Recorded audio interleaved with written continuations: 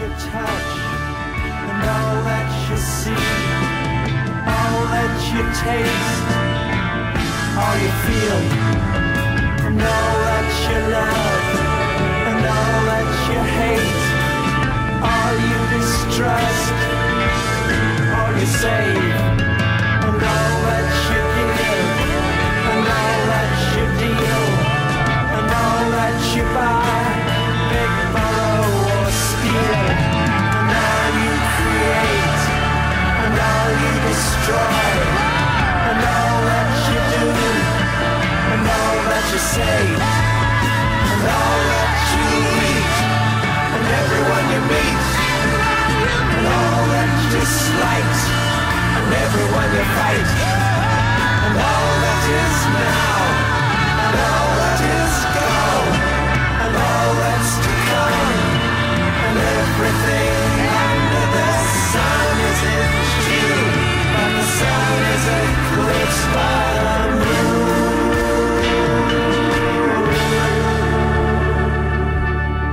All right, ladies and gentlemen, welcome to the show. Listen to The Real World with Ryan and Redmond on We Are America Radio, your number one source for political and government talk and opinion. And my name's Justin Ryan. And I'm David Redmond. David, good to be back with you.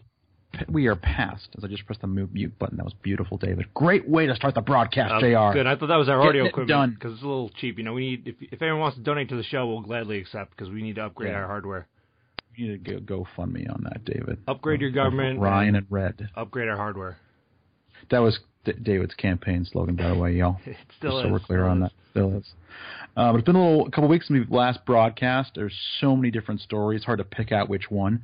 But David, obviously this weekend, a lot going on. Sadly, in the southeastern Texas, around Houston and so forth. I have family in Waco, Texas, not too far away. They are mercifully okay. But, man, this Hurricane Harvey, biggest storm in 10, 12 years, right? A tough one. Yeah, Sandy was pretty big, but only, Category 1 or 2, and it was uniquely a superstorm mixing with other weather patterns, so, how you classify it and how severe it is, tough when you have metropolitan areas, high density, but in Texas area, it made landfall as a Category 4, which is, I think the scale goes to a 5, right? So they were hoping it would only hit as a 3, it went up to 4, not good, widespread damage. Now that we have flash flooding situations, so around the, New Jersey, New York area, we definitely feel for them. We didn't necessarily have as much flash flooding with Sandy, but tons of other issues. And once the flooding receded, there wasn't really an additional flooding after that, where this seems to be, this is like over 2 days almost, and they're dealing, people who thought they were in safe areas from the hurricane itself got this flash flooding, and, if you get 20 inches of rainfall in a really short amount of time, there's nowhere for it to go. You have to deal with it. And we're talking about 24, 25 inches so far. It was interesting, David, because a couple of days ago we were hearing as much as 30 inches of rainfall. From what I understand, what you and I go through every once in a while is about 2 inches of rainfall. 25 is an awful lot. Double that. The numbers jumped, David, from like 3 days ago or 2 days ago. It was like they're going to get 30 inches of snow or rain, excuse me. And then we're talking about 50 inches of rain now, right? Yeah, it's amazing. Mother Nature really, it puts us, it continually humbles us as people.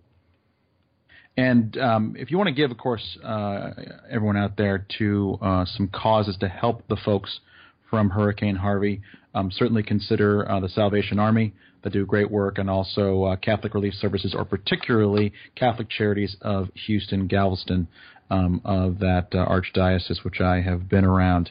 Houston, of course, as many of you know who will go there, is a very, very hot city, very humid city, even more humid than a place like Dallas or a place like Atlanta, Georgia, where I live. It's got that near the water kind of thickness in there. That, I think, is going to wreak havoc in addition to all that water that's going to be there, and it could be quite a few feet. We'll see. Because, of course, 30 inches is 2.5 feet. My gosh, 50 inches is over 4 feet of just pure rain. That has a very different kind of look to it in a flash flood situation where everybody's underwater, people on roofs. It seems like Governor Abbott has had a good grapple hold on this.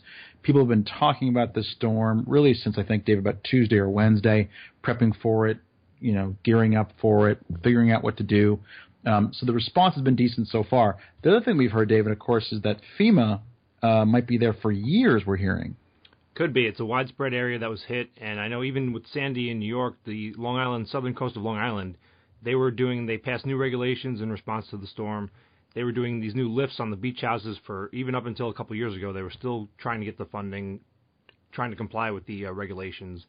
And that recovery, we bounced back fairly quick, but, individuals, their property, it was still taking a long time to get them up to speed.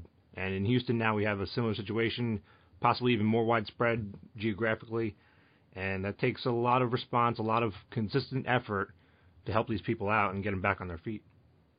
It's going to be a long, hard slog, so keep these people in mind. And if you are so inclined, take a look at Catholic Charities or Salvation Army, any of those charities to help people out in that part of the country where there's a big populace. Keep in mind, ladies and gentlemen, it's been 12 years since Hurricane Katrina. There were 100,000 southern Louisiana folks who moved to Houston. That city of Houston grew by 100,000 people from refugees, essentially, from evading Katrina. Many of them did not go back to New Orleans. And now you have that situation, of course, in Houston. Again, a big population base. A lot of people there has gone through a lot of population growth. Really, really busy maze of highways there. A lot of urban and suburban sprawl. This is taking up a wide area. It's going to be a long time before they recover. Whether it's going to be on the same scale as Katrina, it'll be different. It's a different kind of storm, a different kind of hurricane. But we're seeing now, of course, hurricanes are always followed almost always by a fair amount of rain. There's an enormous rain, of course, in this instance, and so this is going to go on for a while still. So stay tuned for that. As the mask of deception falls off the face of humanity, unveiling the grim reality of duality in which everyone is a casualty. No one will be exempt. Truth has many shades. It's not a matter of black and white, but gray. Although many, we are one. So in the final analysis, could it be we're fighting a war that can't be won?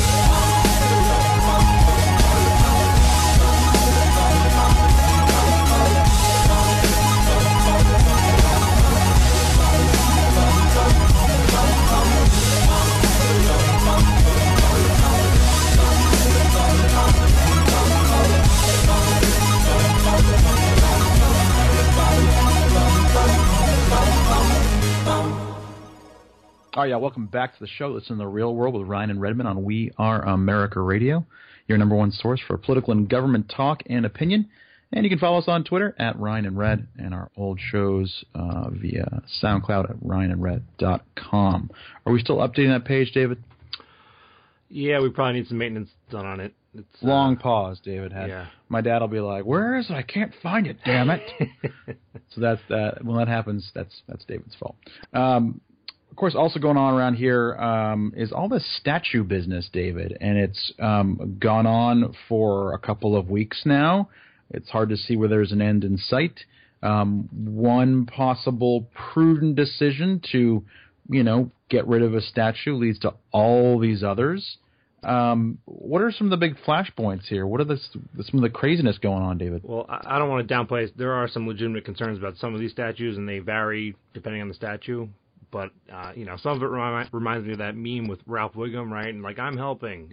They're defacing statues, they're tearing them down, not going through the proper legislature and everything like that. So, make your case. I think, you want to put someone else in place of it, that's fine. Preserve it. The original statue for historical purposes in some museum, I think that's reasonable in some of these cases. But now they're starting to go after statues that aren't even related to the Civil War. There are other figures. Maybe they're controversial, maybe they're not. But, it's taking on a life of its own. It doesn't seem very logic-based. It's all about emotion. They're not reasoning with it. One of them they went after, it was Civil War era based, but it was a peace statue, and it was telling Confederate soldiers to lay down their arms, and it was a picture of an angel, and someone tried to tear that down. That's really not good. What are you accomplishing? Absolutely nothing. One of them is Abraham Lincoln somewhere? Are these people serious? Yeah, they're not the cream of the crop in the citizenry, apparently. I've also heard Joan of Arc in California. What, because she's burnt at the stake? I know a lot of people who idolize her, women who idolize her, as kind of like a feminist figure in a way, and they're taking her down. Yeah, it's becoming like this negative fad, and it's not. I mean, you started out with a couple statues that were legitimately controversial, and it was up for debate whether they should be moved or whatnot for various reasons. But it's gone way above that now, and it's this new phrase we're entering, like everyone gets a trophy, no one gets a statue. Like, is that the society we really want? Like participation trophies and can't honor anyone because no one's perfect, we're all human. I mean, that really seems a path some people want to go down. There is a lot of selective outrage with all this, ladies and gentlemen. A lot of people are going to forgive certain people for certain views and not forgive others for certain people for certain views way in the past. I give a fantastic example. We all pointed out last fall that Make America Great Again, which, is sort of tinged with some racial undertows, that you're looking for, a whiter America than we have now rather than a blacker and browner America than we have now. And then, of course, we found out that that was part of the pitch for Bill Clinton when he ran for president in 1992. No one's moralizing to Bill Clinton about using that phrase or that he used it, 25 years ago. Also, the fact that during that campaign, Clinton Gore had the Confederate flag as part of their backdrop for some of their campaign material, like the cross and the stars and so forth. Again, no one set that down during the last campaign about how hypocritical it is to make such a big deal with the Confederate flag. Ladies and gentlemen, I'm not saying that we need to keep the Confederate flag in all places at all times. There's perfectly reasonable suggestions out there about what to do with it in certain circumstances. These things can evolve. We can evolve in a reasonable direction. These statues things, though, is just a whole other ball of wax where you got all these people. I mean, who are these people, David? They are Antifa people. Are some of these people just back from some of those yahoos from the Occupy Wall Street folks? That the floodgates are open. We're going to go wherever. We're going to go from city to city. We know that Democratic politicians running those cities aren't really going to want to stop us. So we're just going to take down everything and anything we can. And they've raided the store. Yeah, it's a lot of nonsense. You mentioned Occupy Wall Street. I think that started out with some valid grievances, but it was a very directionless group. They didn't really know, what they wanted to accomplish with that. They were just airing their grievances, quite literally. And that was a diverse group. I think them and the Tea Party had very similar concerns, just very different conclusions about what to do about it. And so I wouldn't really tie that to Occupy Wall Street too much. But these Antifa people, whoever they are, it almost stands for anti-First Amendment because, I mean, just for self-preservation purposes, I don't recommend confronting people in the street, especially people if they truly are racist or in some sort of hate group. I mean, for your own safety, please just avoid those people if you can. You have every right to defend yourself, but don't put yourself in that situation. And, I mean, that seems to be a gaining trend as well, and it just really, I don't recommend that. I don't see that as being fruitful. So, I mean, I hope these people figure it out and stop. I mean, I just don't know what to do about this. I think that I want to, get near and press the button of, man, if you were just erasing history, both glorious and bad history and unfortunate history, shameful times in the country, shameful legacies. That's Uncle Joe, baby. That's Stalin. And if he didn't like something, then he erased it, got rid of that town, killed all the people there, keep all the papers and records from all the people who were there, just because he didn't like it. Just because you don't like something doesn't mean you shouldn't let it endure in people's minds to be aware of what we don't repeat. And I've seen some very valid comparisons. If you've ever read 1984, I highly recommend it. And in that, they kind of say, the party's always right. They're continually rewriting history. And that there's a tinge of that in this modern movement. It's a very embarrassing history. It's very shameful. In founding documents, we have the 3/5 compromise. We had a Supreme Court decision, the Dred Scott decision, basically said certain Americans weren't fully human, which disgusting decision. As much credence as we put into precedents in legal decisions, that obviously huge black mark on the Supreme Court, but you have to learn it. It happened. The real people presiding at the time decided that case, and it's very hard to comprehend in our modern times because we have made great strides, great progress. We're not entirely there yet, but we can't pretend, we can't erase the history and not really take measure of the progress we've actually made because that devalues, what Martin Luther King fought for. They, under much more severe conditions, they fought back against this whole system against them and overcame it. And now we have much better conditions for people to advocate for civil rights. and they don't seem to be utilizing it, in the most fruitful way. And again, some of the choices in this are crazy that I've outlined. Bill de Blasio, your hometown mayor. Congratulations, David. He wants to get rid of the Christopher Columbus statue.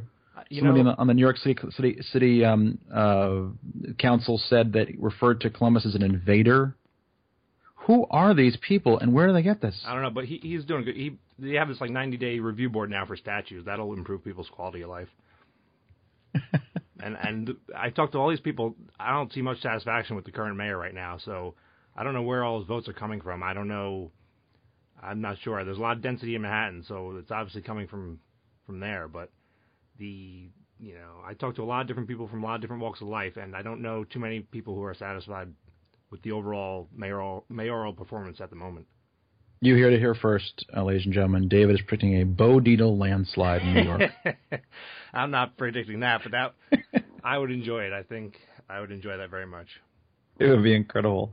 Not a bad guy, but he comes off kind of crazy pants on the radio. But he has served in a number of law enforcement capacities for a number of years in very honorable ways, even if he seems a little bit off his rocker sometimes. The other big issue, of course, that has to do more with foreign policy, ladies and gentlemen, is, of course, about the new strategy in Afghanistan. And David, that was sort of brought out last Monday, of some fanfare. It was talked about for a couple of days. What did or did not Trump say about a new strategy? Well, he kept it very generalized, that's been his MO since the campaign, right? His whole pitch was, don't give the enemy a blueprint, don't give them a timeline. And he stuck to that principle, and he gave a speech. He generically outlined, we're going to stay. There's going to be more resources put in there for the time being.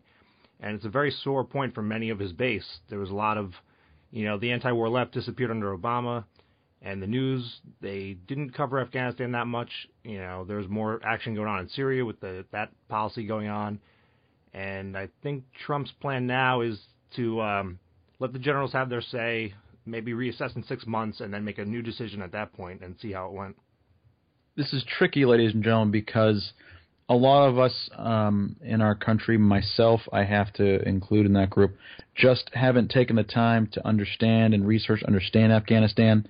Iraq was so much more of a flashpoint based on possibly faulty intelligence. It was covered by the media with much more critique and harshness and undermine the whole effort. The civil war that you could argue we started in Iraq just seemed to be more demonstrably in front of us in the images we saw on television. Afghanistan just isn't in the minds of most Americans very clear. If you look at what General Petraeus did 10 years ago, very faithfully executed a new plan for Afghanistan. Most Americans, again, including myself, probably couldn't tell you what that was all about or what has happened in Afghanistan during the second term of Obama. I'm not sure I could tell you either. What a lot of Americans do realize, though, is that we went in there in a response to 9/11. We've been there for a very long time. We didn't think it would last this long. We didn't think there'd be that much difficulty. As any historian of Afghanistan will tell you, it is one of the rockiest and most mountainous, most least tamed areas of the planet that just throughout history has never been tamed because you don't have much there other than some really difficult terrain for a lot of people to have to live in. That's why Osama bin Laden and his adherents and so many others have survived there for so long. But David, one of the things, of course, the media said about it was low on detail. That was sort of the media narrative that came out of the speech. But that's sort of the whole point in Trump's mind, that he's going to want results. He obviously has a chief of staff that is a military man. See what we can do over a certain period of time, and then I guess draw down if that doesn't work. Right, and I don't think there's a question in anyone's mind that President Trump is letting the generals run the show here, right? I don't think he's going to micromanage the situation. He wants his reports, but he's really going to let the generals make the majority of the decisions, unlike some past administrations that we've heard of. And I'll give the president a small window because he is taking ownership of what he's inheriting, but he didn't obviously start all this stuff. So, and what is he inheriting? They did this, if you remember the movie Charlie Wilson's War, that was when we supported some rebels in Afghanistan against the Russian government who was invading Afghanistan. they kind of used that Charlie Wilson War 2.0 strategy in Syria, funding certain rebels against the Assad regime, right? That clearly happened. It's totally admitted now. And that's what Trump inherited. He stopped that rebel program, and there is a legitimate argument to make where you can't leave too fast and leave that vacuum for those rebels. There's a diverse set of rebels. Some are supposedly friendly, many are not. So he does need some time to try and clear up that situation, right? It's the U.S. partially created mess, or they amplified it. So that's what Trump is inheriting, and he needs a window to sort it out and then reassess from there, in my view. I don't know if it's something that would come across as the whole idea of soft power in terms of supporting, in a stealthy kind of way, different regimes or different military groups, David. But like you alluded to, it is wrought with problems. It's very easy for any armchair general like myself to say, let's get out of there. Let's get out of foreign entanglements. Most of my 20s and 30s have been, consumed with these two wars, on our screens. Let's just get the hell out. But you have to make strategic decisions. They aren't always clear. And as David said, some of the people that you choose to support, who you give financial assistance to, that you give military or weaponry assistance to, they might not be great people. And there may be unforeseen consequences in any number of those things, as we saw with Charlie Wilson's work, which, David, I have to say, it's probably my top 10 movies of all time. I love that movie. I think it's great. It was very well done, absolutely. I agree on that. But what else do you do when you have to make these strategic decisions, David, and Lord only knows which tribe in Afghanistan is trustworthy and which one will turn on your back and turn into some kind of ISIS, type cell or some miniature version of ISIS when they're supposed to be on your side eventually. It's very tough, and that's one of the arguments I hear, as controversial as that program is. They go, well, if we don't give them some support, someone else will step in and do it themselves, and then those groups who are up for allegiance, their allegiance will be to someone else much less friendly, which could exacerbate the problem. So that's what I read, some of the supporting people who supported that program. But I don't think, it was a lot more blowback, a lot more not bearing any fruit to that. So I'm personally glad it ended. It expired, its usefulness expired. It didn't have anything much to show for it from our interests, right, as far as I can see. No one really seems to explain our interests enough, in my mind. The media doesn't really analyze it properly, and, we keep hearing that term, but, you have to really analyze our strategies and what we're accomplishing, what the American people are getting out of it, and are they benefiting, and it hasn't seemed like they have all too well. And we can't look at this in military or ideological terms of the past. We can't look at this like this is some grand crusade like Reagan against communism and finally bringing it to its knees. The context, the complexity is totally different. Americans and an American president, whomever he or she is, cannot just lead with words to try to bring down the other side. We can't just bring down the other side through economic sanctions or other kinds of tightening of the vice, though those can help. We have to try to do a warfare in a completely new context in the 21st century against an enemy that really isn't going to stop too easily.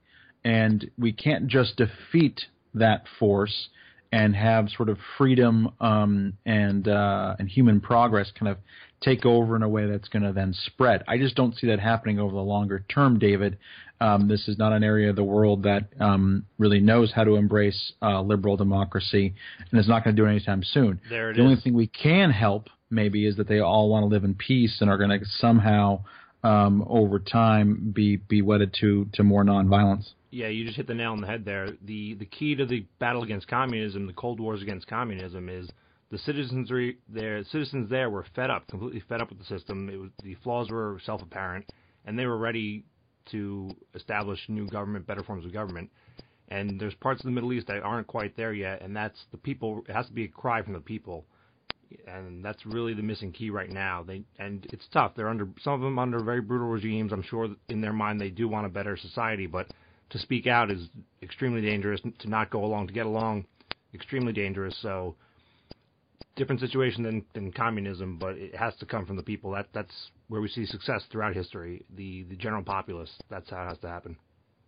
And one of the problems we've had over time, of course, we feel in this country, we think to ourselves, why don't modern Muslims and people we know in our communities and in our workplaces around town that we know and befriended, why don't they speak out more vociferously about the extremists in their midst, the way like every other group, religious or not, has to speak out against their kind of nut jobs and their crazies.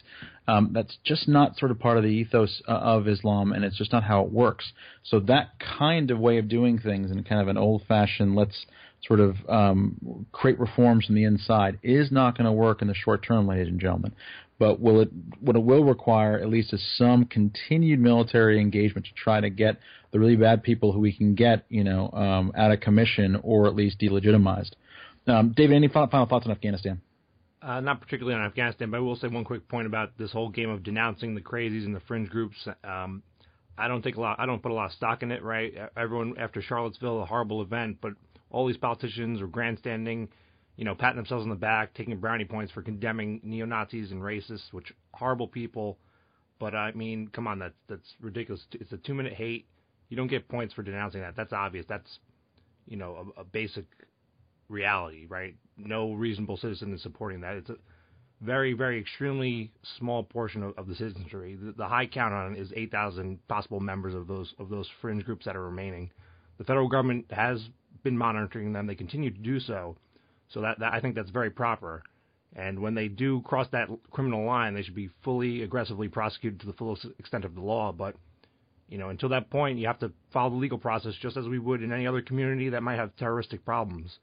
Equal under the law. And that's the way it has to be. And let's not overblow the problem. The government does monitor it, I think, for the most part, fairly. And, the media just gives you no context or proportion on that when they cover it sometimes. Amen, David, because people have to remember that the KKK in particular has been fought at and monitored by the government for almost 100 years.